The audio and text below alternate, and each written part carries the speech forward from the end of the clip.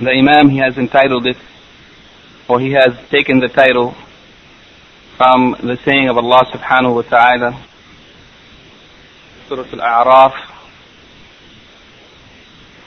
verses 189 and 190. The saying of Allah subhanahu wa ta'ala, فَلَمَّا أَتَاهُمَا صَالِحًا جَعَلَ لَهُ شُرَكَاءَ فِيمَا آتَاهُمَا. And he has taken this, the title of this chapter, from the saying of Allah subhanahu wa ta'ala, in which he has mentioned that when Allah subhanahu wa ta'ala gave them a righteous child, or a good child, a whole and a healthy child, جَعَلَ لَهُ شُرَكَاءَ, then they made for him, for Allah subhanahu wa ta'ala, partners, فِيمَا آتَاهُمَا, in that which Allah subhanahu wa ta'ala has given them. Yani Allah gave them of His bounties and His favors, and instead of thanking Allah subhanahu wa ta'ala alone, and worshipping Him alone, and obeying Him alone, in that which Allah subhanahu wa ta'ala has given them in that child, that healthy child, they made partners with Allah subhanahu wa ta'ala in that they named that child with a name that suggests or indicate ubudiyah, or worship of other than Allah. And the Imam, he has mentioned this ayah to indicate the error of those who name their children or dedicate their children to the worship of other than Allah, to anything other than Allah. And the beginning of this ayah makes more clear the context in which these words were revealed. The saying of Allah subhanahu wa ta'ala, هُوَ الَّذِي خَلَقَكُم مِّن نَفْسٍ وَاحِدَةٍ, that He, Allah subhanahu wa ta'ala, is the one who created you from one soul, مِن نَفْسٍ وَاحِدَةٍ. And some of the scholars of tafsir, or the majority of the scholars of tafsir, explain this to mean Adam alayhi salam, the first man and the first prophet, that Allah created all of humanity min nafsin wahida, yani from one soul, that is Adam alayhi salam. However, other scholars, some of the meticulous scholars of the people of Sunnah, understood the meaning of this ayah, min nafsin wahida, meaning from one type of creation, yani from the human creation. وَجَعَلَ مِنْهَا زَوْجَهَا, and He has made from that one soul its spouse, meaning that He has made that from that one soul, according to the majority opinion, Adam, He has made his spouse from himself, yani as the Prophet ﷺ explained in hadith, that Hawa, or Eve, the wife of Adam alayhi salam, that she was created from one of his ribs. That means she was created from him. That is according to the majority interpretation of this ayah. However, the other scholars said that it means that Allah subhanahu wa ta'ala created his spouse from the same species, yani also from human, not from a different type of creation. And the difference between these two interpretations is very significant. It's not just a difference that yani shows different sides of the same meaning, but actually, based upon the two interpretations, there is a completely different view of what is contained in this ayah in reference to the shirk that was committed in making partners with Allah subhanahu wa ta'ala in that which He had given them of a walad salih, a healthy, whole child. Then he said, يعني that He created وَجَعَلَ مِنْهَا زَوْجَهَا لِيَسْكُنَ إِلَيْهَا. He made his spouse from that same one or same type, so that he might find rest and peace and tranquility in her. فَلَمَّا تَغَشَّاهَا حَمَلَتْ حَمْلًا خَفِيفًا فَمَرَّتْ بِهِ فَلَمَّا أَثْقَلَتْ دَعْوَى اللَّهَ رَبَّهُمَا لَئِنْ آتَيْتَنَا صالحا لنكونن من الشاكرين.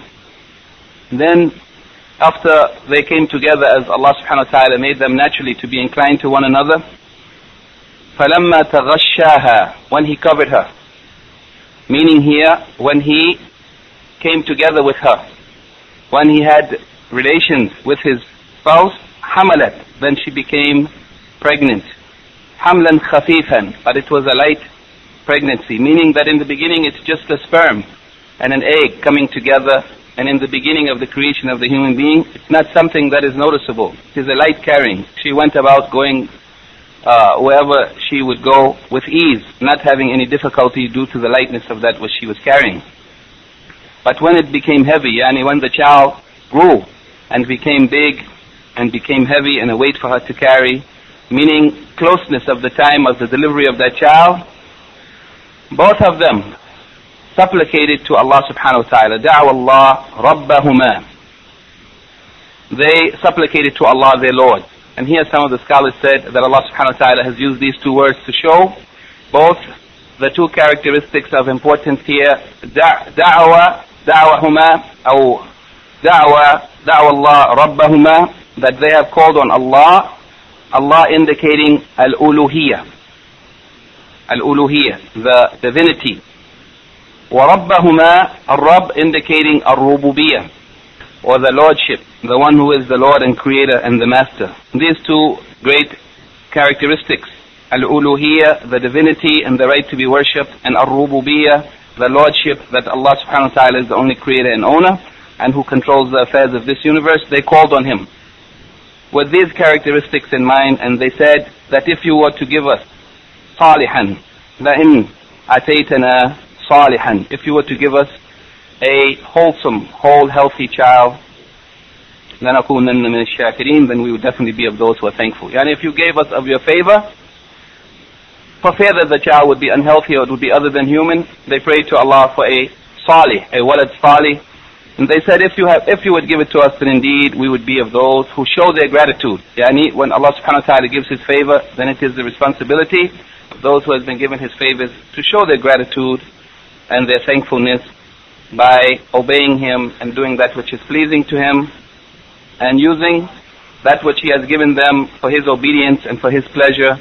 And if it is in this case their children, then they should make sure that those children are raised and taught to be dedicated to Allah alone. However, even though they had said so, and it is the nature of the human being to make promises that they don't keep, فَلَمَّا آتَاهُمَا صَالِحًا, then when Allah subhanahu wa ta'ala gave them a child that was whole and healthy, as they had asked, جَعَلَ لَهُ شُرَكَاءَ فِيمَا آتَاهُمَا, then they made partners with Allah subhanahu wa ta'ala in that which He had given them. They didn't name that child with a name that indicated the worship of Allah alone, nor did they dedicate that child to the worship of Allah alone, but they gave some partnership to Allah subhanahu wa ta'ala in naming that child with a name that indicated servitude or worship of other than Allah. فَتَعَالَى اللَّهُ عَمَّا يُشْرِكُونَ. But Allah subhanahu wa ta'ala is very high. He is exalted high above and far removed from that which they associate with Him, the shirk that they make with Him. The Shaykh says, Al-Qara'awi, Hafidhahullah, may Allah protect and preserve him, in the general meaning of this ayat, he said that Allah subhanahu wa ta'ala informs us in this ayat that He created the human being min aslin wahid, from one source. Min shakhs wa shakhsin wahid, from one person. And that He created from that one its spouse. And that was so that they could find any peace and tranquility in living with one another. And that Allah subhanahu wa ta'ala created within them, within their nature, the love of coming together, of being with one another. And He made lawful for them that coming together, al-jima'ah, marital relations. And that is so that He would complete for them their condition of peace and tranquility, and also so that the human beings, so that the human race would continue, would not be cut off. Then he says that when she became pregnant, then at the time of the delivery of the child, they asked their Lord to bless them or to provide them with a healthy child, so that it would be the pleasure of their eyes, and that it would remove from them the feeling that they had of being without, their life was not complete. there was some loneliness there. Then when Allah subhanahu wa ta'ala answered their supplication and He gave them that which they asked for, they named their child Abdul Harith. Abdul Harith. And Al-Harith is not one of the names of Allah subhanahu wa ta'ala. And some of the scholars said that it is a name for Iblis. And he was the one who, as coming in the explanation of Ibn Abbas, threatened them to either name their child with his name as a servant or a slave for him, or he would cause some harm to that child, or the child would not be born normal, and so on. So they made some association with Allah subhanahu wa ta'ala, or giving some partnership to other than Allah with Him, and Allah subhanahu wa ta'ala is far removed and high above and exalted above having any partners with Him. Actually, this ayah, it has two basic explanations in the books of tafsir. The most common explanation is that this ayah was revealed in reference to Adam alayhi salam and his wife Hawa. And that the shirk that is mentioned here, it means that they have given some obedience to other than Allah that belongs to Him alone. Yani, their obedience was in naming their child with a name other than the appropriate name, the name that indicates worship of Allah alone. They named their child in obedience to Iblis, la'natullah alayhi, in fear that he had some ability or that he would cause some harm to that child. However, other of the scholars from amongst the Tabi'een, Al-Hasan al-Basri, rahimahullah, and from amongst the later scholars, the great scholars of tafsir, Al-Hafiz ibn Kathir, rahimahullah, in his tafsir, he said that we take the opinion of Al-Hasan al-Basri, and that is the opinion that this ayah was revealed in reference to the progeny of Adam, the children of Adam. From amongst them, there are those who are mushrikeen, and from amongst them there are those who are mu'mineen, and that this ayah was revealed in reference to his progeny, those who came after him, that some of them would fall into shirk, and that it does not mean that Adam alayhi salam, the first prophet of Allah, that he fell into shirk, even minor shirk or any type of shirk, but in fact it was from his progeny. And even though the first opinion is the majority opinion, and even though the general context of these ayats seem to suggest that it is Adam alayhi salam and Hawa, however, the second opinion is the opinion of great scholars from amongst the early generation of the Muslims and great scholars of tafsir like Al-Hafiz ibn Kathir, and even some of the contemporary scholars such as Sheikh Muhammad ibn Salih al-Uthaymeen argued for the second opinion, that the meaning of this ayat is not in reference to Adam alayhi salam and his wife Hawa, and Allah knows best. In any case, the Shaykh says here that there are 7 points that may be understood from these ayats. The first of them is the preference of men over women, in that Allah subhanahu wa ta'ala began with the creation of men before women. Number 2, the preference of marriage over the abandoning of marriage. Yani that it is better, the state of marriage is better than the one who does not marry, and this is understood from the fact that Allah subhanahu wa ta'ala, He made it natural and within the Sharia that the men and women should marry. The third point is that it is from husn al-adab, and it is good manners, that we should use expressions. Yani at-takniya, it means to use a kinaya, an expression that indicates something without mentioning it directly. It is from good manners that we should use kinaya, an expression that indicates what we want to talk about without mentioning directly when we are talking about those things that are sensitive, that people normally feel shy to mention.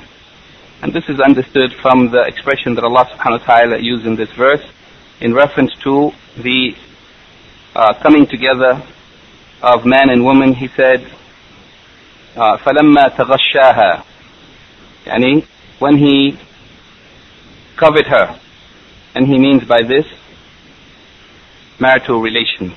And there are other ayats in the Quran and there are statements of the Prophet ﷺ in the Sunnah which indicate the use of kinaya instead of using those type of expressions that are better to avoid concerning those things that people are sensitive to. Number 4, the clarification of the superiority and the virtue and excellence of the mother and the difficulty and hardship that she suffers in giving birth to a child. And in this ayah, there's also a proof of the excellence and superiority of mother, of motherhood and the mother, due to what she goes through in order to deliver her child. Number 5, that it is legislated, mashru' in the Sharia, it is legislated to make a dua, supplication, and the confirmation that supplication indeed is beneficial.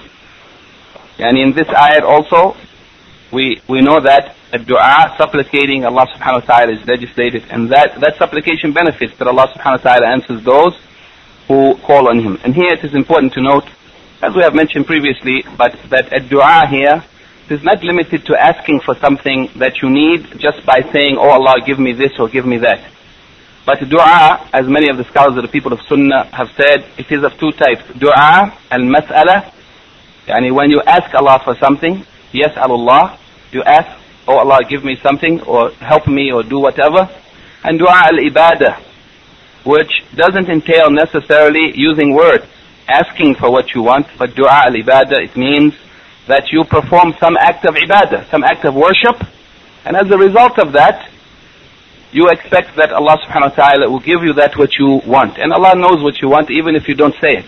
But if you are in need of something, you might ask Allah, oh Allah, give me this. Or you might do some act of worship, and that through that act of worship it is a means of supplication or dua.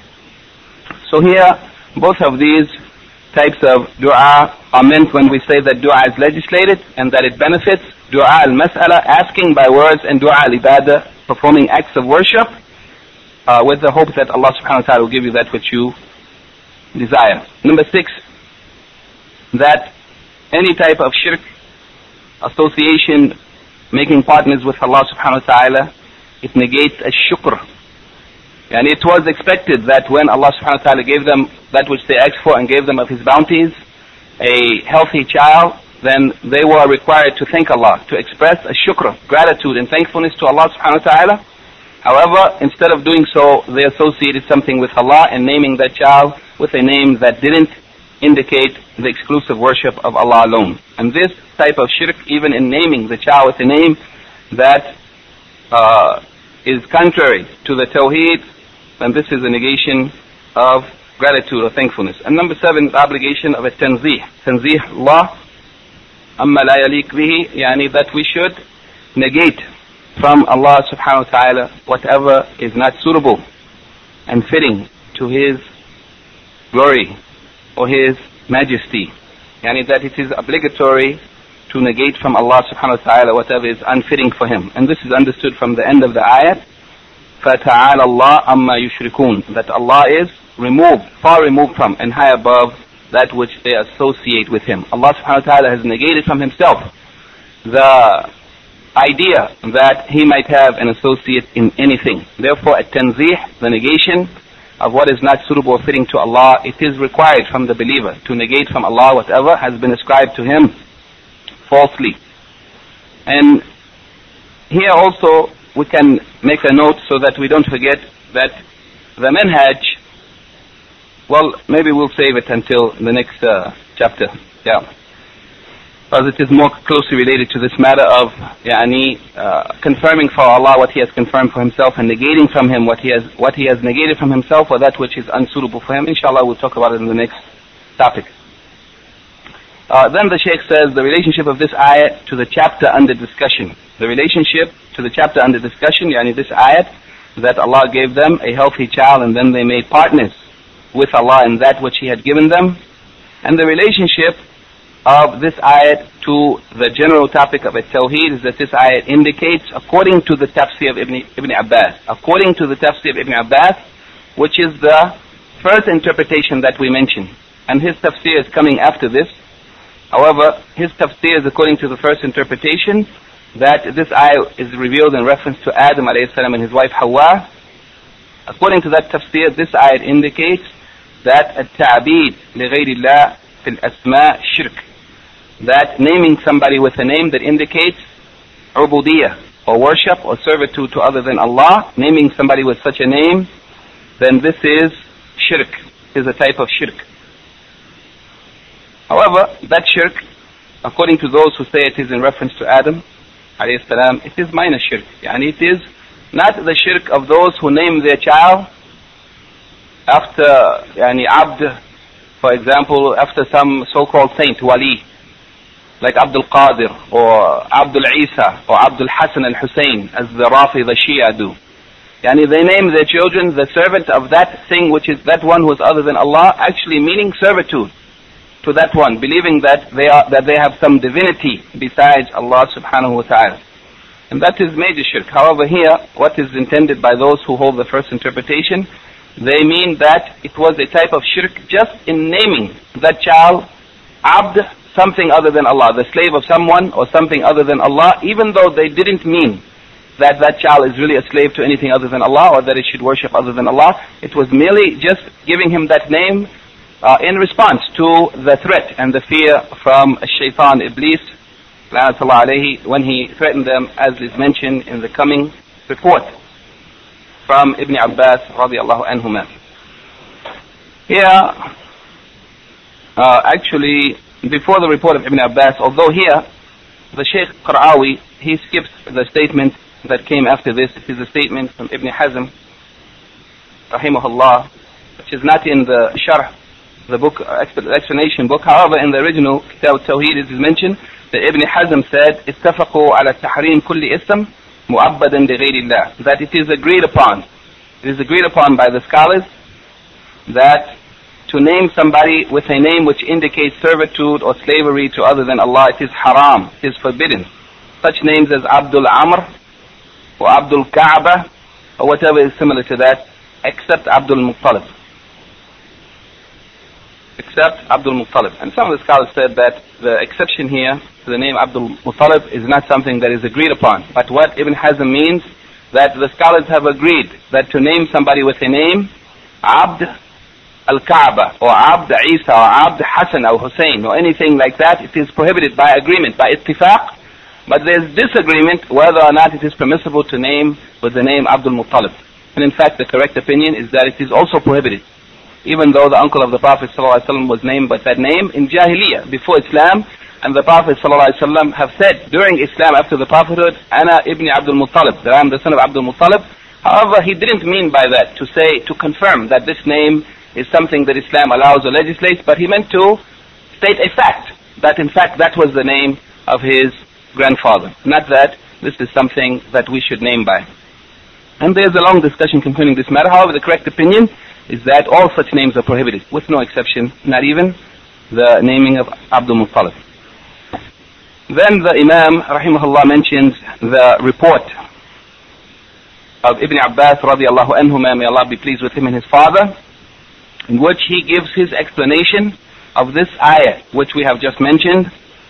And it should be noted that this is the tafsir of Ibn Abbas radiallahu anhuma, and such a statement like this has not been reported marfu'an from the Prophet sallallahu alaihi wasallam in any sahih authentic hadith, but it is mawquf on Ibn Abbas, and it is not any sahih as a interpretation or explanation from the Prophet sallallahu alaihi wasallam. This story has not been reported authentically from the Prophet sallallahu alaihi wasallam.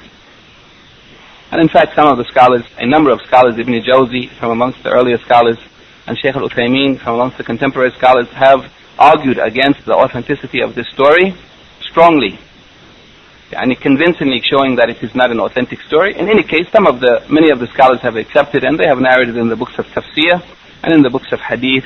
And it is only here, our intention to note that many of the scholars did not accept it. Ibn Kathir, Al-Hafiz Ibn Kathir, rahimahullah, in his tafsir, after mentioning some of the narrations concerning the meaning of the same meaning as this story which is reported in Kitab al-Tawheed, he said that these narrations, that apparently they are narrations, and Allah knows best, from the Ahl Kitab.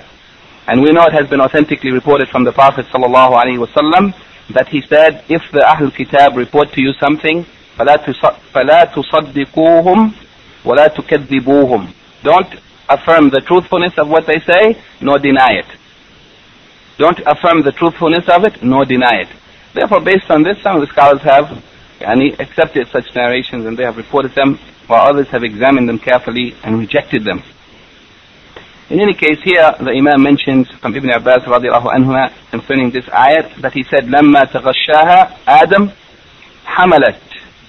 Yani when Adam alayhi salam covered his wife or had marital relations with her, she became pregnant. فأتاها إبليس. Then Iblis لعنة الله عليه came to her. فقال إني صاحبكما الذي أخرجتكما من الجنة. He said, I am your companion who have forced you out of the paradise. And Iblis came to Hawa and he said to her, I am your companion, the one who got you kicked out of the paradise. And this is one of the proofs that Shaykh al-Uthaymeen mentioned, rahimahullah, which show the falseness of this story. That how could Iblis come to Hawa and remind her that I am the one who caused you to be kicked out of Jannah, and then suggest to something to her and she would obey him. After reminding, yani the one who wants to mislead or deceive somebody doesn't come and say, I'm the one who deceived you before, let me try and deceive you again. He said, after reminding her of that, according to the narration it says, لا تطيعنني أو لأجعلن له قرني إيل أو إيل. Yani either you will obey me in what he is requesting, in what I am requesting, or I will make your child come out with two horns, like the horns of a mountain goat. Yani Iyal, some of the scholars of language, they said it is Wa'al, which means a male mountain goat, not a deer, as it has been translated here. So I will make the child come out with the horns like a mountain goat, so that when it comes out, فَيَخْرُجُ مِنْ بَطْنِكَ فَيُشَقُّهُ, then it will come out and it will tear open your stomach. وَلَا أَفْعَلَنَّ يُخَوِّفُهُمَا, and he kept going on saying, threatening, I will do and I will do. And what he will do in order to frighten them. سَمَّيَاهُ Abdul Harith, in order to make them to name their child after him, Abdul Harith, instead of after Allah subhanahu wa ta'ala. فَأَبَيَا أَيُّطِيعَاهُ, then they refused to obey him. فَخَرَجَ مَيِّتًا, then the child came out dead, it didn't live. ثم حملت فأتاها فقال مثل قوله فأبيا أيطيعاه, then she became pregnant again, and Iblis came and said similar to what he said to her before, and they refused to obey him. فخرج ميتا, then the second child also came out dead. ثم حملت فذكر لهما فأدركهما حب الولد, then when she became pregnant, this time, third time, he reminded them, yani of what he had said before and what had happened before, and they were overcome with love of that child which she was carrying, which she was pregnant with, and for fear of the same result taking place, they obeyed him. فَسَمَّيَاهُ عَبْدُ الْحَارِث, then they named the child as he required of them, as Iblis لعنة الله عليه required of them. فذلك قوله جل جلاله جعل له شركاء فيما آتاهما رواه ابن أبي حاتم. He said, then this is the meaning of the saying of Allah the Glorious and the Majestic, when he said, then they made for him partners in that which, and they made for Allah subhanahu wa ta'ala partners in that which he had given them. And this has been reported by Ibn Abi Hatim, and likewise by Sa'id bin Mansur and Ibn Munzir, as it has been mentioned by As-Suyuti in his book Ad-Durr al-Manthur, and it has also been mentioned by Ibn Kathir, who rejected it as being authentic. And likewise of the arguments of those who rejected it, yani, is the idea that they would have believed that he had the ability to cause the child to die, or the ability to cause the child to come out with horns, when in fact this is the ability, and this power to do so is within the hands of Allah subhanahu wa ta'ala alone. And we don't expect that Adam alayhi salam, that he would have believed or confirmed or acted in accordance with such a threat or a claim. The Shaykh says in the meaning of this report, he says that Ibn Abbas radiallahu anhuma informs us that when Hawa, that is Eve, became pregnant from Adam alayhi salam, Allah subhanahu wa ta'ala, he wanted to test them. He wanted to test the parents of this child, so he gave some authority to Iblis over them, and he came to the two of them requesting from them that they name their child that was to be born Abdul Harith, yani the servant or the slave of Al-Harith, not the slave of Allah subhanahu wa ta'ala. So he continued to come back to them and to repeat this and to threaten them with what he would do until the love of that child which they were expecting overcame them, and the kindness or mercy or fear for that child overcame them, so that they obeyed him and they answered his call. Yani they did what he requested of them, and they named the child Abdul Harith. So Allah subhanahu wa ta'ala protected that child from death as a fitna and imtihan for the both of them. As a fitna and imtihan. And this is an important point, even if the story is not authentic and Allah knows best. But the important point here is that it is true that Allah subhanahu wa ta'ala sometimes tests the righteous and the believers with a fitna. He gives them a test or a trial of something to test and see if it would cause them to deviate and to obey other than him. Such as today we find in the Muslim world many of the people going to the graves, praying to these so-called saints, dead people in the graves, who they call the awliya of Allah. And sometimes when they go to those graves and they ask for something, it happens. And that Allah subhanahu wa ta'ala caused to happen, because it cannot happen except that Allah makes it to happen. Because the one in the grave, even when he was living, he couldn't make anything happen unless Allah allows it. And after he is dead, he can't do anything even for himself. But Allah subhanahu wa ta'ala sometimes answers the supplication of those who supplicate at the graves. And it is not the answering of the one who is in the grave, but it is a test from Allah subhanahu wa ta'ala to see if they would deviate and then begin to worship the one who is in the grave instead of worshipping Allah. So in any case, the Shaykh, he says here that Allah subhanahu wa ta'ala, according to the story, he allowed that child to live, and it was a test or a fitna to see if they would think that that child has been born safely and healthy due to shaitan's power and ability to cause harm to it, and he allowed it, or was it that Allah subhanahu wa ta'ala himself, who is the one who controls everything, allowed it to be born healthy and safe. Then the Shaykh says from this narration there are a number of points. The first of them is the confirmation of the enmity between Iblis and Adam alayhi salam, and that is a fact. And the second of them is the obligation of being warned from shaitan in his whisperings, and that is also clear that the human being should be warned from the whisperings of the shaitan. The third of them is the eagerness of Iblis to mislead and to misguide the human beings. And he tries hard. He came back again and again and again until he was able to mislead them and deceive them and cause them to fall into error.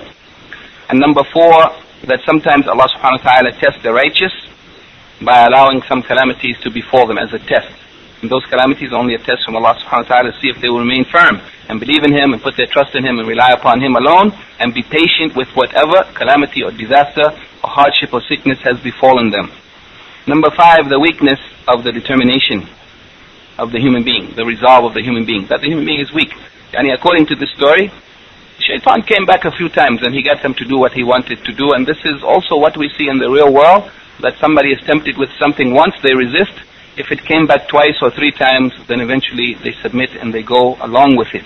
And this is something that we should be warned against and be aware of. Number six, the love of the child that is natural and instinctive in the human being.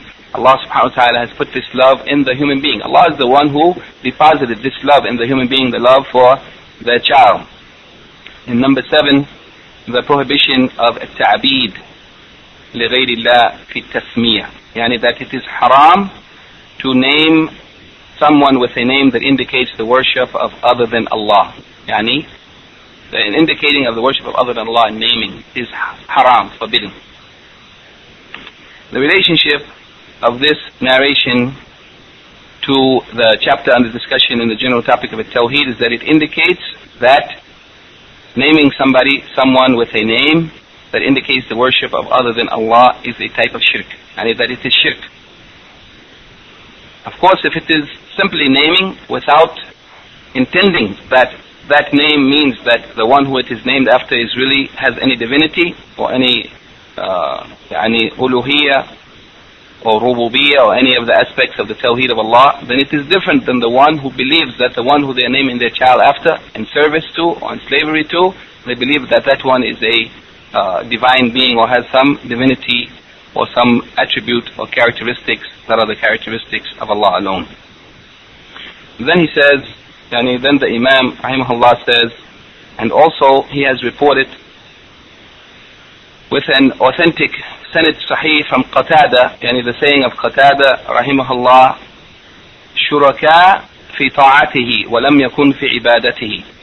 That the meaning here, it means that they made partners for Allah in ta'ah, in obedience, not in ibadah, in worship.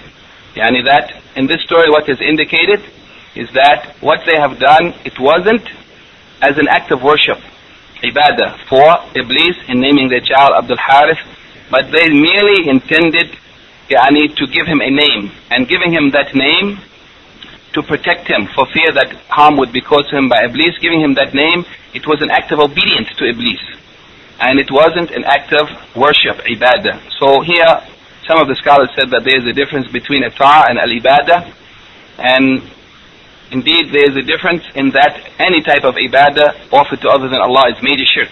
However, obedience is of different degrees. Some of it is shirk, some of it is major sin, some of it is minor sin.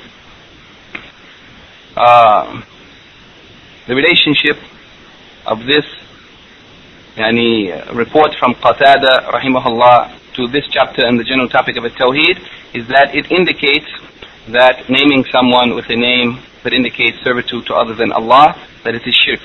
It is shirk, but it is shirk in ta'ah.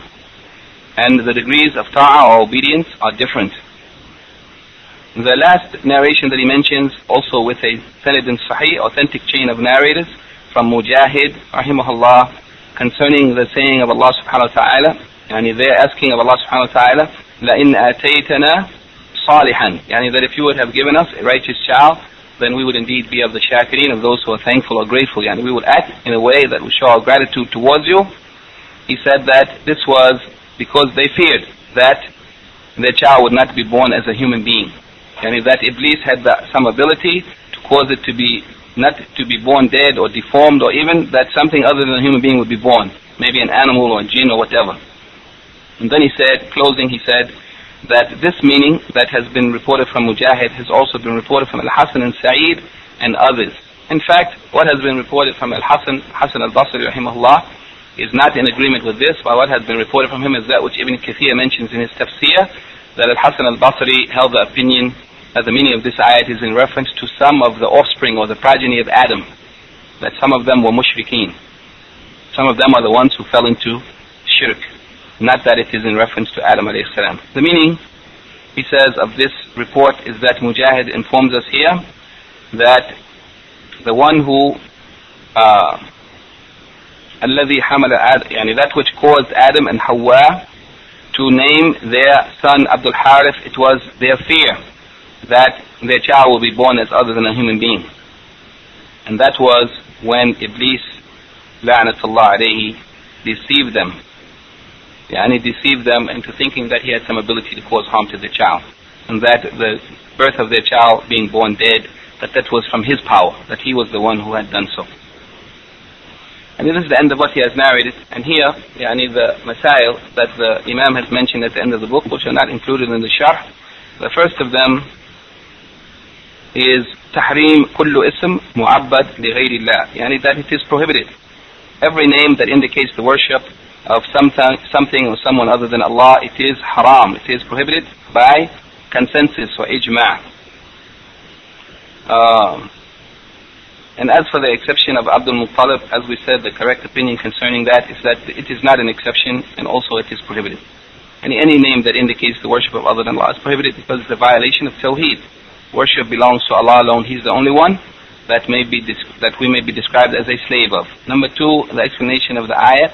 The explanation of this ayat that the Imam has mentioned in the beginning of this chapter. When he gave them that which they asked for, then they made partners with him in that which he had given them. In that child, they named the child by other than the slavery to Allah, and that was offering partnership to other than Allah. Number three, the third issue is that a shirk, that this shirk that is mentioned here, it was from simply the naming, mujarrad tasmiyatin. It was simply in naming the child Abdul Harith or Abd of anything other than Allah, and not that they intended the reality of naming that child as a real slave or servant of someone other than Allah. And here Shaykh Muhammad ibn Salih al-Uthaymeen, he says that this point, that the shirk that was intended here is simply the naming and not intending really that this child should be a slave to other than Allah. He said this is based on what has been mentioned by Ibn Abbas radiallahu anhuma in his explanation of this ayat. However, the correct opinion is that what is the shirk that is mentioned here is real shirk. Real shirk. That somebody names their child not just with a name, but actually believing that thing who they have named him in the worship of, that it has some divinity or some right to be named as a slave of. And that this is the shirk that it has occurred amongst the children of Adam, and it is not something that was committed by Adam alayhi salam and his wife Hawa. And this is understood from the ayah that follows, in which Allah subhanahu wa ta'ala says, أَيُشْرِكُونَ مَا لَا يَخْلُقُ شَيْئًا وَهُمْ يُخْلَقُونَ. Yani, do they make partners with Allah? مَا لَا يَخْلُقُ شَيْئًا. Yani, do they make as partners with Allah that which doesn't create anything, that has no ability to create anything, and they make it as a partner with Allah? وَهُمْ يُخْلَقُونَ, while in fact they are themselves created.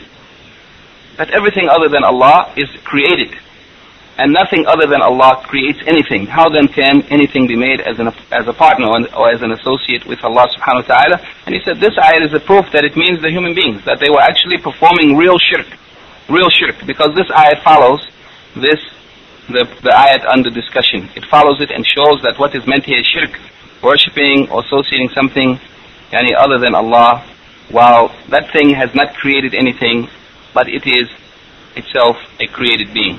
And this is real shirk, and this is what has been committed by the children of Adam, the human beings.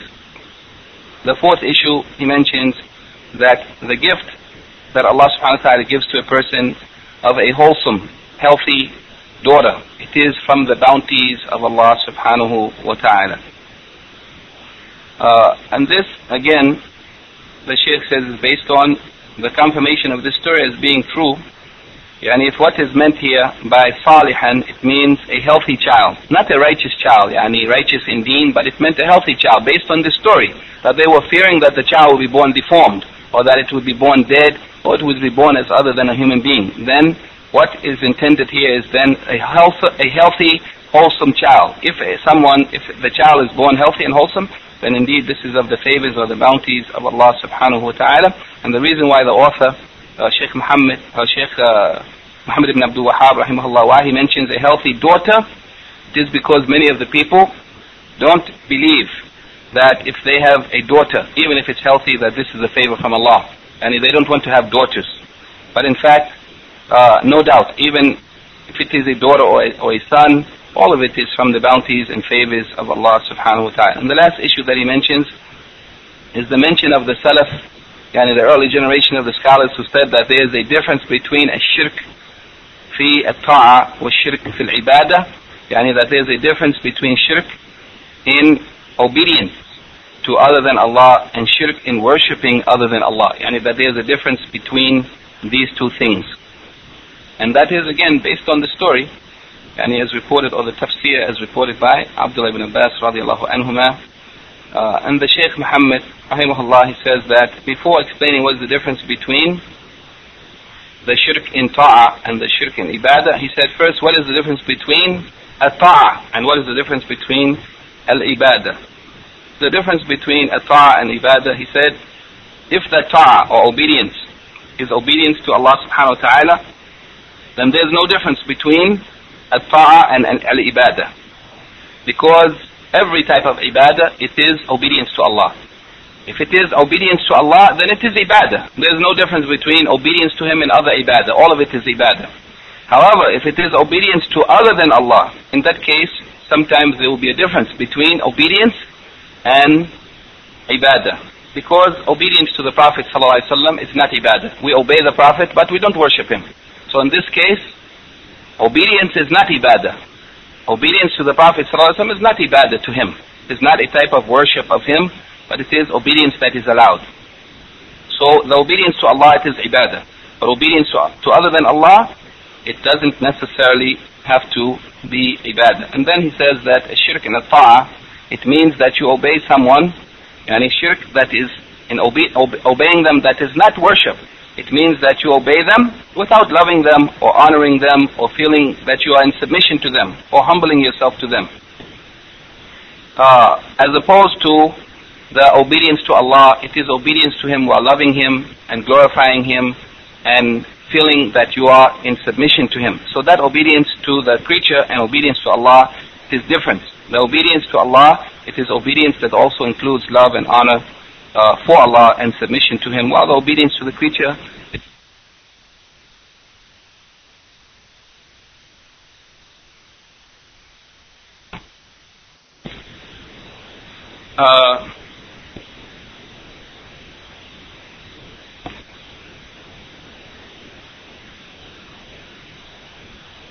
these are the end of the Masail that the Shaykh has mentioned. And we can perhaps look at the questions, or before looking at the questions, just a brief comment from concerning this chapter. Brief comment from Shaykh Abdurrahman al-Sa'di concerning this chapter. He said that the intended meaning or the objective of the author, Imam Muhammad ibn Abdul Wahhab rahimahullah, in this chapter, what he intends to express by this chapter is that whoever has been given of the bounties of Allah subhanahu wa ta'ala of having good children, healthy children, they have been given a child or children, and that child is healthy, and then Allah subhanahu wa ta'ala completes that favor which He has given them by not only making them healthy in their body, but also making them righteous in the deen. And that is another favor. That is the completion of that favor. If Allah subhanahu wa ta'ala has given someone a healthy child, indeed it is a ni'mah from Allah subhanahu wa ta'ala. This should be understood. The human being, the parents should know that when Allah subhanahu wa ta'ala has given them children, it is a great ni'mah. It is a great ni'mah, and it requires shukr. It requires that you thank Allah. If Allah has given you a healthy child, it is a ni'mah. Think about those people whose children are not healthy, who are very sickly, or who are handicapped, or deformed. And Allah subhanahu wa ta'ala has given you a healthy child. Indeed, it is a great ni'mah from Allah subhanahu wa ta'ala.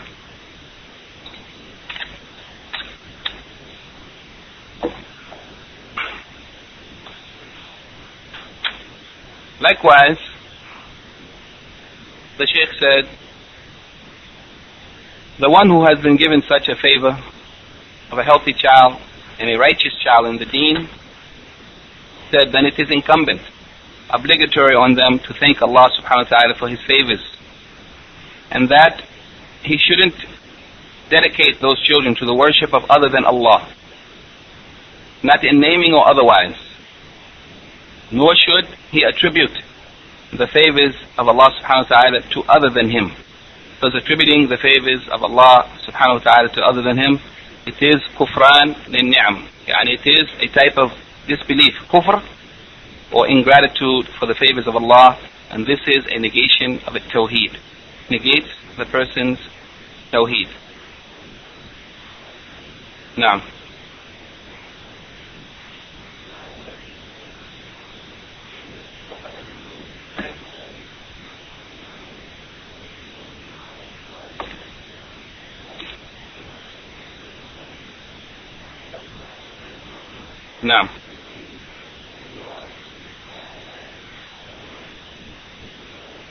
making an oath. It is making oath, nazar, making an oath to Allah that if you make my child healthy, then I'll get up every night and pray to you, or I'll fast so many days or something. In any case, okay, go ahead. So what?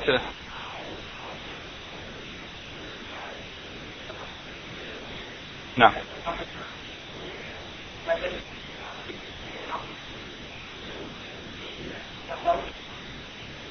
If it is understood that this is a vow, then vows are generally discouraged. If you think of the hadith which you have indicated here, you have mentioned, that is a hadith, that we shouldn't say, "Oh Allah, if you do something that I want, then I will do something in exchange. I will give charity, I will fast, or I will do some worship," making a vow. In some of the hadith reported by Al-Bukhari, the Prophet ﷺ said that Allah subhanahu wa ta'ala, He only used these vows to get the stingy person to give from their wealth or to do something. Otherwise they wouldn't do it unless they make a deal with Allah. But in fact, what they have asked Allah to do in exchange for them doing something, it didn't come because of the vow that they made, but it is already decreed for them. So that the meaning of this is that the vow that they make that if you do this, I will do this, it didn't bring about any good. But that good was already going to come, but Allah subhanahu wa ta'ala has only used the vow to make those who wouldn't normally do to do something. Therefore, the scholars of the people of Sunnah, like as mentioned in the hadith concerning this matter in Al-Bukhari, Al-Hafiz ibn Hajar al-Asqalani, he said that actually the proper thing that a Muslim should do is, instead of saying to Allah that I will do such and so, you should just do it. You should just do it. That is the proper thing to do. However, if you made a vow, then you have to keep it. And Allah subhanahu wa ta'ala has praised in the Quran those who keep their vows, which is a proof that making vows is not prohibited. It is not prohibited. It is allowed. And the one who fulfills his vow, Allah has praised them. That those who fulfill their vows, it is a praiseworthy characteristic when you make a vow that you fulfill it. However, what is better than that is not to make the vow. It is not that making vows is prohibited. But what is better than making a vow and fulfilling it is that the person just does whatever they said they make a vow to do. Instead of vowing to Allah, if you make my child healthy, then I will fast for you 3 days in every month. Just fast 3 days in every month. Just fast 3 days in every month. And this is what we indicated in the beginning. This comes under the topic of dua. Yani the types of dua, we said dua al-mas'ala and dua al-ibadah. Dua al-mas'ala is asking Allah for something, by words only. But dua al-ibadah, it is doing the worship, doing acts of worship for the sake of Allah subhanahu wa ta'ala, so that Allah will answer your needs. So the person who has some need, instead of making a vow, what is better than making a vow and fulfilling it, is just for them to do those good deeds, without making any conditions with Allah subhanahu wa ta'ala. Allah is not in need of whatever we offer to Him, but we are in need. Therefore it is better that we offer the good and do it. And if we didn't do it, there's no blame against us. Yani, but the one who makes a vow has to either fulfill it, or they have to make expiation for the vow that they didn't fulfill. So the point here concerning vows is like this.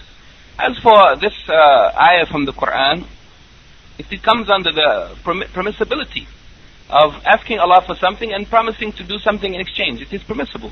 However, what is better is without saying it, just to do it. If that answers the question. Any other question? Is there any question from this? Okay, Fadl. Yeah, also we want to, if you have a question about clarity of what we have said, we'll clarify it and then take the questions from the handout.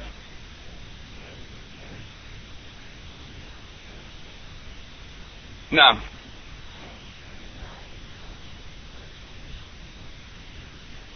No. That is obedience. Obeying their desires. It is in this ayat, it looks as though it is shirk. They have taken their desires, ahwa, as partners as gods besides Allah, ilah. But the meaning of this, it means that they obey their desires. So that means that obedience is a type of shirk. But it is shirk in obedience. It is not shirk in ibadah. Well, of course, minor shirk, it depends on how far it goes. It can become major shirk. And so many times we said, what is considered as minor shirk? It is minor shirk unless it exceeds the bounds. Then it might reach major shirk. Al-Imam Ibn Qayyim, he said concerning this matter that, not Ibn Qayyim, Ibn Taymiyyah, rahimahullah, he said that all disobedience to Allah, it comes from obeying shaitan or following one's desires.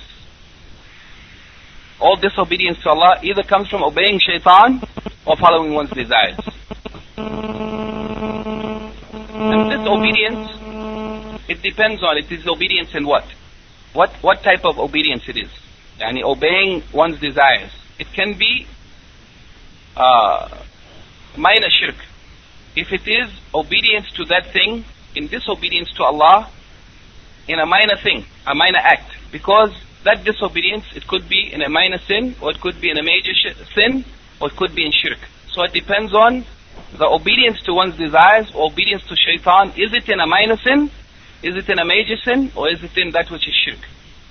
Major shirk or minor shirk? So also this has to be looked at.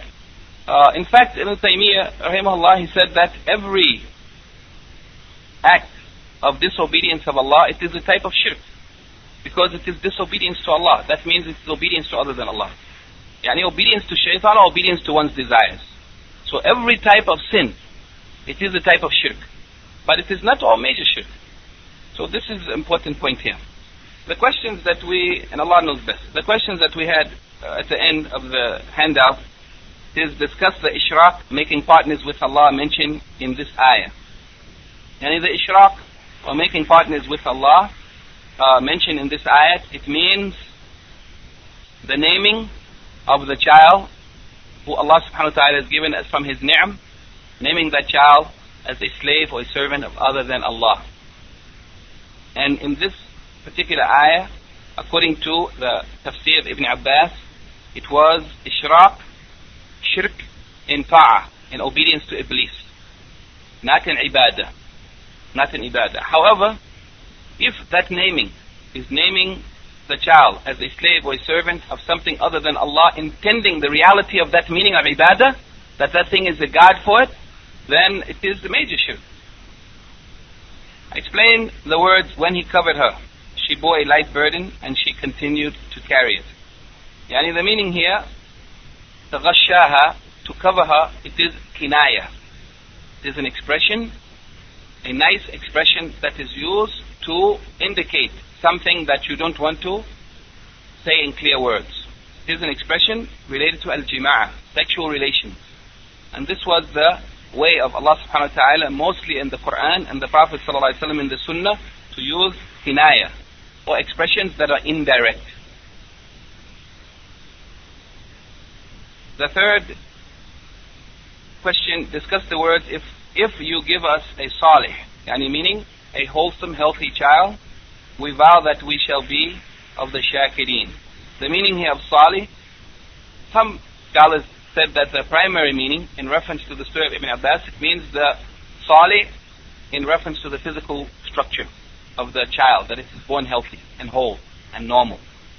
And some said, as we read from Shaykh Abdul Rahman al-Sa'di, that it also, yani the perfection of that ni'am of the child being born healthy is that the child also grows up to be a righteous child in the deen, in obedience to Allah subhanahu wa ta'ala. And that they would be of the shakirin, the grateful or thankful. It means that they would act in the way that is required of the one who has been given a favor from Allah. It means they would thank Allah, and they would praise Allah, and they would obey Allah, and they would use that ni'am, that favor, for the purpose of worship of Allah and obedience to Allah, and they would use it in a way that's pleasing to Allah. That means the shukra. It means all of this, not only words on the mouth, but also acting in the way that is pleasing to us, showing one's gratitude to Allah for what He has given. And number 4, what should be our position concerning the explanation of this verse? The explanation of this verse related from Ibn Abbas, yani what is our position concerning this explanation or the tafsir of Ibn Abbas? Our position should be, first and foremost, that the Prophet ﷺ has allowed to hear the narrations of the Ahl Kitab, yani the Christians and Jews. It is allowed to hear their narrations. However, we should not base our deen upon it. We should not nusaddiq wala nukadzib. We shouldn't confirm the truthfulness of it, nor the denial of it. Unless, of course, there's something clear in the Sharia, in the Quran or the Sunnah that negates it. Yani the meaning of this statement of the Prophet ﷺ is, as long as what they have narrated is not clearly contradicted or nullified by that which came in the Sharia of the Prophet Muhammad ﷺ. If there's something in the Quran which negates it, then we negate it, of course. It means that when it is something which we don't have any report from the Sunnah, nor anything in the Quran confirming it or denying it, then we don't confirm it or we don't deny it. Because some of what they said is true.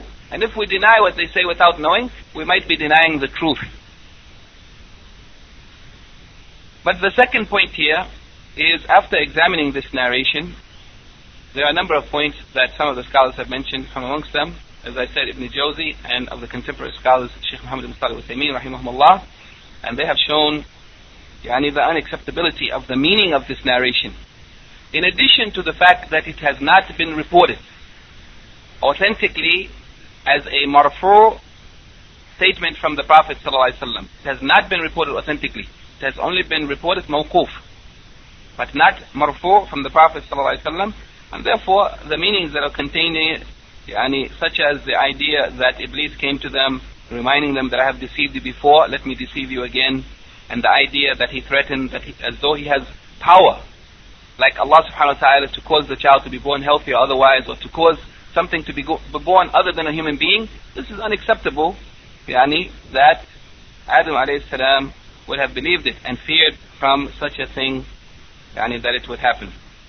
And likewise, the falling into shirk, the correct opinion is that the anbiya, the prophets of Allah subhanahu wa ta'ala, are ma'asum, that they are not capable of falling into shirk, and this is a type of shirk. So in any case, the general position is that we don't negate or deny or affirm that which has been reported from Ahl Kitab unless it's something clearly rejecting it in the Quran or Sunnah. And the second point is that this particular report has a good argument against it from some of the scholars of the people of Sunnah, showing that it should not be accepted. Naam, tafaddal ya.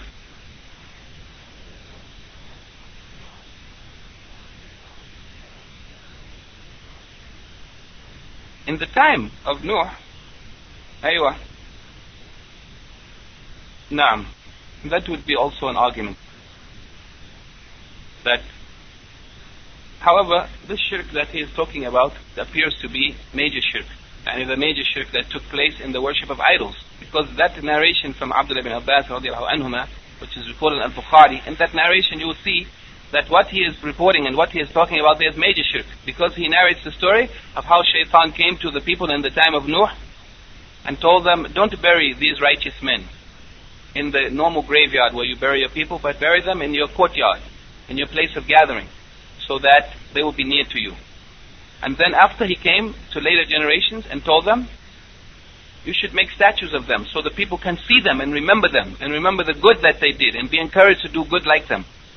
So what Ibn Abbas is saying in this report is that the beginning of major shirk, the worship of idols, it began in the time of Nuh alayhi salam, and Allah knows best. In any case, it is also an argument that could be considered concerning the unacceptability of this narration. Any other question or comment? Correction?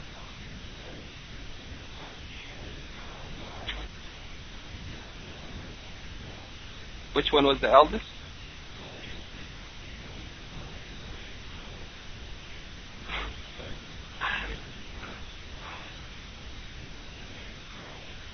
Allahu A'lam. If it is, if they are the eldest son, but it appears as though that they are the eldest son. And if they are the eldest son, then this is also, as you said, a contradiction. Allahu A'lam. But I don't know. But it just seems, in general, the surface meaning that you can understand from what has been reported in the Quran is that the first son of Adam and Eve was not named Abdul Harith. Allahu A'lam. But I didn't find this argument used, so it may be something else related to the subject that we are not aware of, and Allah knows best. But in any case, it appears as though that is also an argument against the reliability or the acceptability of this report. And in any case, the second interpretation of the ayah is closer to what is more applicable and more beneficial for us, is to understand that this act is something that the human beings have fallen into and that we should be warned from falling into it. That is the real meaning of the Shaykh mentioning it here. The meaning of it is that we should be warned that human beings have fallen into this act of receiving Allah's favors of a good child, of a healthy child, and not thanking Allah and not fulfilling the obligation of a shukr for Allah subhanahu wa ta'ala by this act of naming the child in the worship of other than Allah, or dedicating the child to the worship of other than Allah, or anything else that negates that negates the obligation or the right of Allah subhanahu wa ta'ala, the right of Allah subhanahu wa ta'ala over the human beings, to be thankful to Him and to be grateful to Him and to obey Him.